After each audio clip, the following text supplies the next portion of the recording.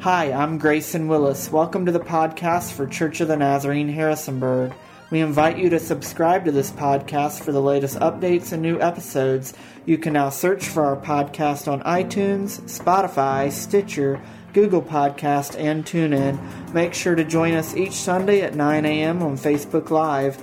Our service times are 9 and 10:30 a.m. in English and 11:45 a.m. in Spanish. Also, Celebrate Recovery meets each Monday night at 6:30 p.m. Another snowy Sunday, 2 weeks in a row, but we thank you that you were leaning in this morning to join us for worship. My kids looked out the window this morning, everything covered in snow, and maybe you're tuning in somewhere where there is no snow. Well, we're getting dumped on here, but my kids looked out and they got excited, so we told Echo to play a Marshmallow World by Dean Martin. So my kids were dancing around the living room to Marshmallow World by Dean Martin this morning, and I would sing it for you. But I know that you probably would not be for that. You probably would not be for that this morning. So I want to start off with a question. If you made a list of the things you are for, you know, the main things in your life that you're in support or in favor of or hold a firm belief in, what would it include? What would it include? If you made a list of the things you are for, what would it include? Perhaps for some of you, you're for serving. You're for serving. Maybe some of you on your list of things you are for, it would include the New York Yankees. Brian, Adrian? Maybe if you made a list of things you are for, it would be for community. You're for community. Maybe some of you are for work. You're passionate about work. You're for work. Maybe you're for the beach, or maybe you're for the lake, or maybe you're for the mountains. Maybe you're for youth group. You love gathering with your friends on Sunday night for youth group. And maybe you're for whatever team is playing in the Super Bowl tonight that Tom Brady is not playing for. Maybe you're for that. Maybe you're a generous person and you're forgiving. What are you for? And this is the direction in which we're headed over the next 4 weeks together as a church family as we begin a new sermon series today titled, For What? For what? For what? And this series, where it's birthed out of Pastor Adrian's heart, and I want to quote him here. He said that too many people in the world know too much about what the church is against. It's much more important they understand who and what we're for. And so here we are, the first week of our series, For What? And it's our hope that after these 4 weeks that you will gain a deeper understanding of 4 key concepts that we are for based on our church mission statement. And that you will see the church as an advancing community offering the great promises of God and honoring what He honors. And like I said, it's built on our mission statement, which is transformed by God. We believe we are transformed by God to bring hope to others through Christ. So the first 2 weeks are going to focus on the idea of being transformed by God. The second 2 weeks of bringing hope to others through Christ. But let me get back to the original question, but change it a bit. If you made a list of the things you are for, what would it begin with? What would it begin with? The things we're for usually are the things that we are passionate about, right? The things we're for are the things we're usually passionate about. And so no list of what we are for as the church, as the people of God, can ever begin without Jesus. Which leads us to our first week in the series today. We're for Jesus. We're for Jesus. But what does that mean? Right? What does it mean to say we're for Jesus? Because when we declare that all hands might have went up. Yeah, I'm for Jesus. But before we answer the question, what does it mean to be for Jesus, we must first examine what Jesus we're actually for. If you say today that you are for Jesus, I ask that you honestly examine your heart and examine what Jesus you're actually for. What Jesus? Because I realized a while back during my college years that the Jesus so many claim to be for and following, including myself, seemed to be different than the one I heard preached about on Sundays and the one found in the pages of the Scriptures. It took me a while, too long in fact, to get it. That we have created a counterfeit Jesus and we've lost the real one of the Scriptures. Now stay with me. In fact, I followed after this Jesus throughout my college years and into early adulthood. I thought that if I was Christian and I tried my hardest to live like Jesus, that I would have peace and freedom in my life.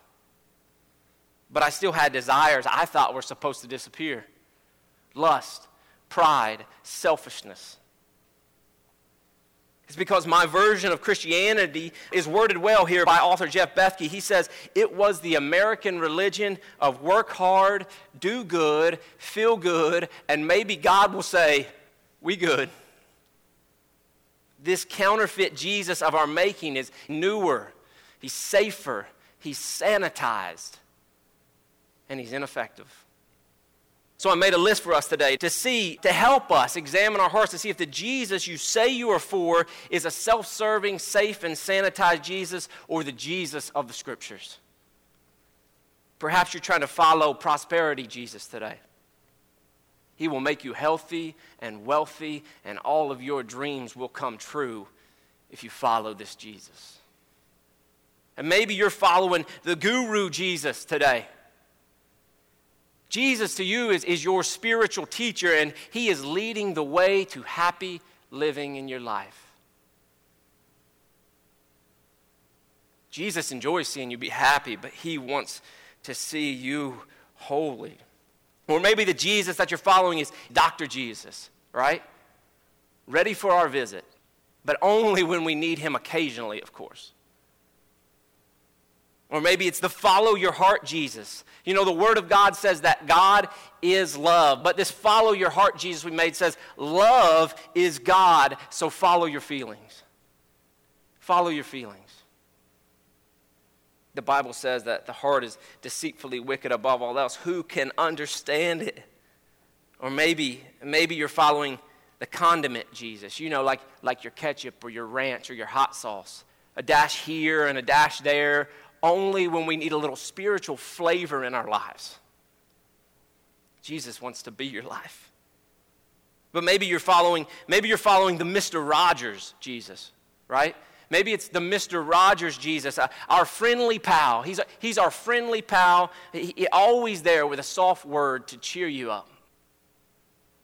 But you see, this safer, sanitized Jesus of our making would never have been crucified. He's too nice. This Jesus would have never been crucified. He's too nice. So, if you say you are for Jesus today, what Jesus are you for? Because in John chapter 2, it tells us that Jesus enters into the temple courtyards, and then it says that he sits down and he makes a whip. Jesus actually took the time to sit down and make a whip, and it says he drives out those in the temple who had turned his Father's house into a place of profit rather than a place of prayer. And in John chapter 6, about halfway through it, it's right after Jesus feeds the 5,000. He does this miracle and he feeds them the loaves and the fish. And it says that they're coming to make Jesus king. So he goes to a solitary place. And eventually the next day, this crowd finds him on the other side of the lake. And in verse 25, it says, "Rabbi, when did you get here?" And Jesus answered, "I tell you, you're not looking for me because you saw the signs I performed, not because of who I am, but because you ate the loaves and had your fill." Jesus said, you're seeking me because of physical satisfaction, material satisfaction. And he continues in this odd discourse about being the bread of life. He says in verse 35, "I am the bread of life. Whoever comes to me will never go hungry, and whoever believes in me will never be thirsty." Okay. But then they begun to grumble. What is this guy talking about? He talks about eating his flesh. And in verse 54 and 55, he says, "Whoever eats my flesh and drinks my blood has eternal life, and I will raise them up at the last day. For my flesh is real food, and my blood is real drink." That's a little bit weird, isn't it? Verse 60 says, "On hearing it, many of his disciples said, 'This is a hard teaching. Who can accept it?' Less than 24 hours earlier, they wanted to make him king. But now Jesus has spoken a hard word, and they're not sure about this guy." And in verse 66, it says, "From this time, many of his disciples turned back and no longer followed him. This Jesus.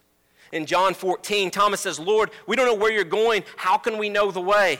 Jesus answered, I am the way and the truth and the life. No one comes to the Father except through me. Thomas, if you really know me, you will know my Father as well. From now on, you do know him and have seen him. This Jesus, he called himself the Son of God. He disregarded any social, gender, or racial boundary his society imposed. And as the crowds would grow and grow as they followed him, Jesus would say things like this in Matthew chapter 8. One of those following him said, Teacher, I will follow you wherever you go. And the Jesus of the Scriptures replied, Foxes have dens and birds have nests, but the Son of Man has no place to lay his head. You come and follow me. By the way, I'm homeless. And another said this, Lord, first let me go bury my father. Jesus, I want to follow you, but I want to do it on my own terms. But Jesus told him, follow me and let the dead bury their own dead. Well, that isn't very nice, Jesus. And in Mark chapter 8, again, when the crowds were gathered and his disciples, he said, whoever wants to be my disciple must deny themselves and take up their cross and follow me. For whoever wants to save their life will lose it. But whoever loses their life for me and the gospel will save it. This Jesus, he claimed to forgive sins, but only God can forgive sins. And the religious people claimed he was just a man. And so his words ultimately got him crucified. This is the Jesus of the Scriptures. Author Jefferson Bethke says this in one of his books, Jesus isn't rocking a cardigan and he doesn't talk softly through his nose. He's a roaring lion. C.S. Lewis, maybe you've heard of him. He authored the Chronicles of Narnia. In the first edition of The Lion, the Witch, and the Wardrobe, there are the children are having a conversation with Mr. Beaver in Narnia, and they're talking about Aslan. He's the lion, and he's a picture of Jesus. C.S. Lewis was a believer, if you didn't know that, but he's a picture of Jesus. And he says Aslan is a lion, the great lion. Oh, said Susan, I thought he was a man. Is he quite safe? I shall feel rather nervous about meeting a lion. Safe, said Mr. Beaver. Who said anything about safe? Of course he isn't safe, but he's good. He's the king, I tell you. That is what the real Jesus is like, the one that we are for today. He isn't safe. His words, his life, his cross shatter any notion of this Jesus being safe and sanitized. But he's good. He is the king, I tell you.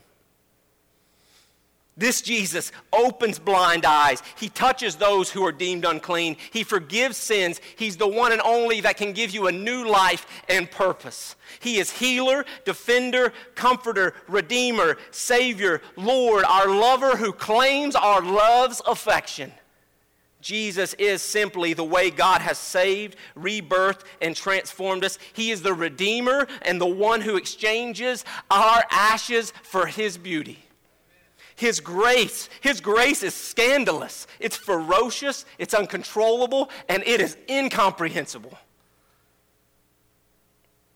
He is to be the object of our affection and worship. He is the lion like lamb, slain for the sin of the world, resurrected so that you and I can experience new life. He sits enthroned above the earth and will one day return as Lord of Lords and King of Kings, Judge of all the earth. The real Jesus is always good, but never safe. He's always good, but never safe. So what Jesus are you really for today? And after you've asked that question, we can get to the question, right? What does it mean to be for this Jesus? What does it mean to be for the Jesus we find in the pages of the Scripture? First, First, it does not mean you are for Jesus because you were raised in a church or in a Christian home. It does not mean you're for Jesus because you attend church worship services pretty regularly. It doesn't mean you're for Jesus because you think he is good. It doesn't mean you are for Jesus because you went on a mission trip or two. It doesn't mean you're for Jesus because you have some amount of reverence for him. It doesn't mean you're for Jesus because you tell others that they should love their neighbor. And it doesn't mean that you're for Jesus because you say you're for Jesus. You see, being for Jesus is not about being and for the idea of Jesus or the knowledge of the historical Jesus or the Jesus we see in books or in movies. The prophet Isaiah penned it well before Jesus himself ever stepped onto the scene. In Isaiah 26:8, the prophet Isaiah writes this. He says, "Yes, Lord, walking in the way of your laws, we wait for you. Your name and renown are the desire of our hearts." He says, Lord, your name and fame is the desire of my heart. So being for Jesus means we find our joy in Jesus. It means we adore Jesus. We think about Jesus. We obey Jesus. We worship Jesus. We love Jesus because he first loved us so much.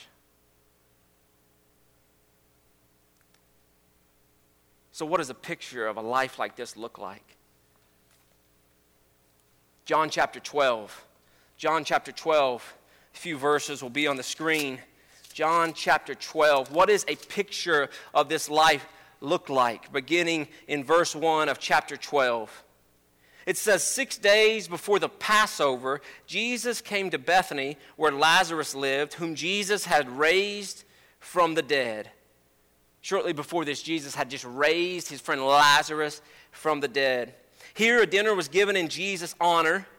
Martha served, and if you know anything, you can look back later, but Lazarus has two sisters. Their names are Mary and Martha. Martha is serving while Lazarus was among those reclining at the table with him. In verse 3, this is what I want you to see. Then Mary, okay, if you know anything about Mary, she's always found at the feet of Jesus. Then Mary took about a pint of pure nard, an expensive perfume. She poured it on Jesus' feet and wiped his feet with her hair. And the house was filled with the fragrance of the perfume. But one of his disciples, Judas Iscariot, who was later to betray him, objected. Why wasn't this perfume sold and the money given to the poor? It was worth a year's wages. How expensive was it? It was worth a year's wages of the average day laborer. That's how expensive this perfume was that she emptied on the feet of Jesus. This is one of the best scriptural examples of what it means to be for Jesus. And details matter in the Word. We talk about that often. Details matter in the Word. And so in verse 3, when it says that she wiped his feet with her hair, it matters. It's telling us something here. Because in this day, in this culture, women never unveiled their hair in public. They never unveiled their hair before a man that was not their husband. But Mary was acting with extravagant abandon and devotion to her Lord. She wiped his feet with her hair. And Judas the disciple, he wasn't concerned about the poor, right? The kingdom of God is about bringing good news to the poor. It's about serving and bringing hope to the poor, but that's not what Judas is about. He's about the money. He seemed to be for Jesus, but he was missing it. And Mary was not. Henry Blackaby commentates beautifully this scene. He says, Mary seemed to be drawn to the feet of Jesus. It's not surprising that of all those who followed Jesus, Mary was the one to anoint his feet. The disciples would have their opportunity to show the same love in John 13, but pride would prevent them.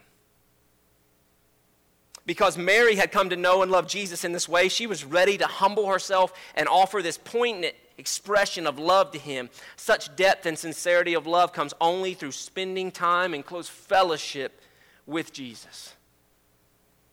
And many centuries later, we are still humbled by the adoration of Mary's gift. Her story continues to be told. And you and I, we can render the similar honor to Jesus when we live faithfully in relationship with him wherever God's placed us. At home with children, at the office, leading a company, running a financial institution, teaching, preaching, whatever it is, wherever we've been placed.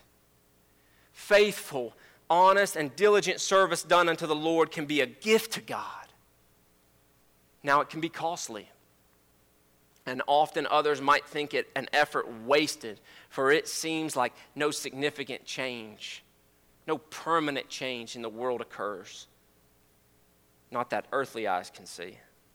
But what others may call insignificant or wasteful or ridiculous or radical, God deems to be like the fragrant aroma that filled the house when Mary poured all of it. The whole bottle. This could have been her life savings when she poured the bottle of nard onto Jesus' feet and wiped them with her hair. So practically, what might this look like in your life, right? Practically, what might this look like to be for Jesus, to lavishly be devoted to him? You commit that your marriage be lived intentionally and intimately as a testimony of his love and grace and faithfulness.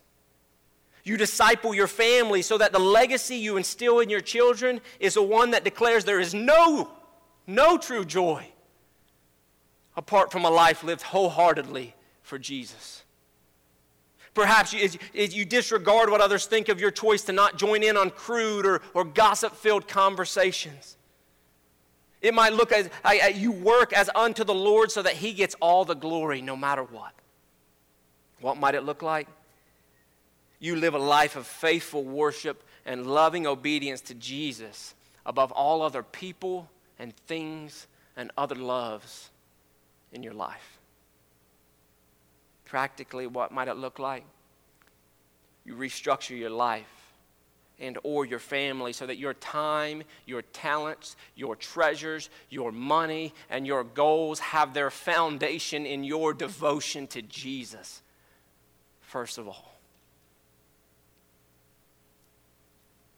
Because the bottom line for us today is that being for Jesus is about having an intimate relationship with him, not about holding an ideal reverence toward him. Or maybe I'll say it this way. Being for Jesus is not about holding an ideal reverence towards him, but about having an intimate relationship with him. Or maybe a little bit simpler. Being for Jesus is about relationship, not respect. That's what it means to be for Jesus in our lives. Pastor John Piper says this. He says this about being for Jesus. God is most glorified in us when we are most satisfied in him. Oswald Chambers would say it this way: it is to give my utmost for his highest. The Apostle Paul would say it this way in Galatians 2 and verse 20, I have been crucified with Christ, and I no longer live, but Christ lives in me. The life I now live in the body, I live by faith in the Son of God, who loved me and gave himself for me. So are you for Jesus today?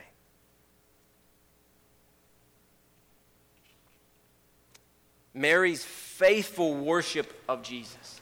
Her faithful worship of Jesus demonstrates that our greatest testimony, our greatest declaration of being for Christ is in wholehearted devotion to him alone. And when we love Jesus passionately, it gives off a pleasing aroma. And that, friends, is what will turn the eyes of a world far from God back to the way, the truth, and the life. Yes, Jesus.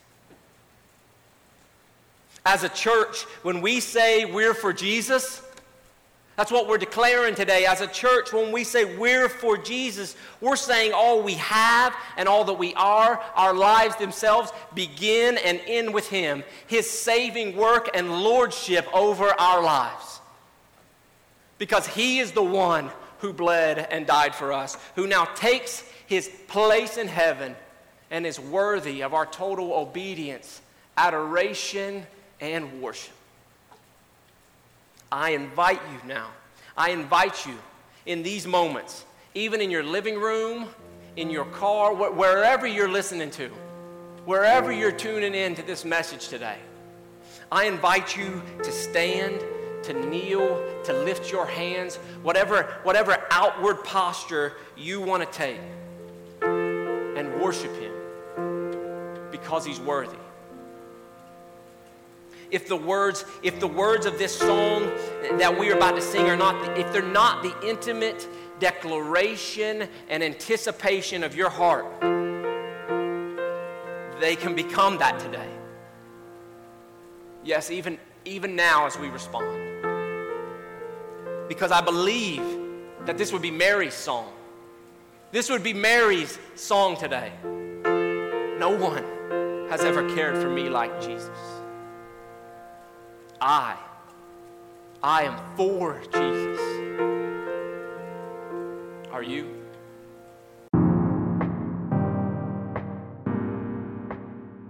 Thank you again so much for listening today. Email us at info@cotnaz.org for any questions about our church. When you're done listening today, please subscribe to this channel for the latest updates and new episodes.